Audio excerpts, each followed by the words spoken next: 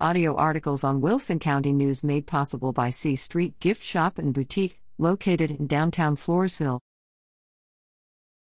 Stockdale stomps the Badgers, 48-33. The Stockdale High School Brahmas knocked off the Karnes City Badgers Friday night by a final score of 48-33. The Brahmas, 3-5, will now prepare for their home game against Dilley Friday, October 22, at 7:30 p.m. Stockdale is now third in district, at 2-2.